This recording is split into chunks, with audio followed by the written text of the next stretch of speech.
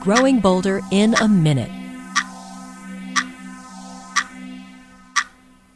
I'm Bill Schaefer with a woman whose lifelong heartache became her life's mission. I weighed 278. Heather Quillen came to a crossroad. And I thought, this is it. I'm done. I am not going to feel like this anymore. She began power walking, lost the weight, and created a program to fight childhood obesity. It's about living life, making good, healthy choices the majority of the time. Heather believes anyone's life can turn around if you find your purpose. Growing bolder in a minute. Proof that it's not about age, it's about attitude.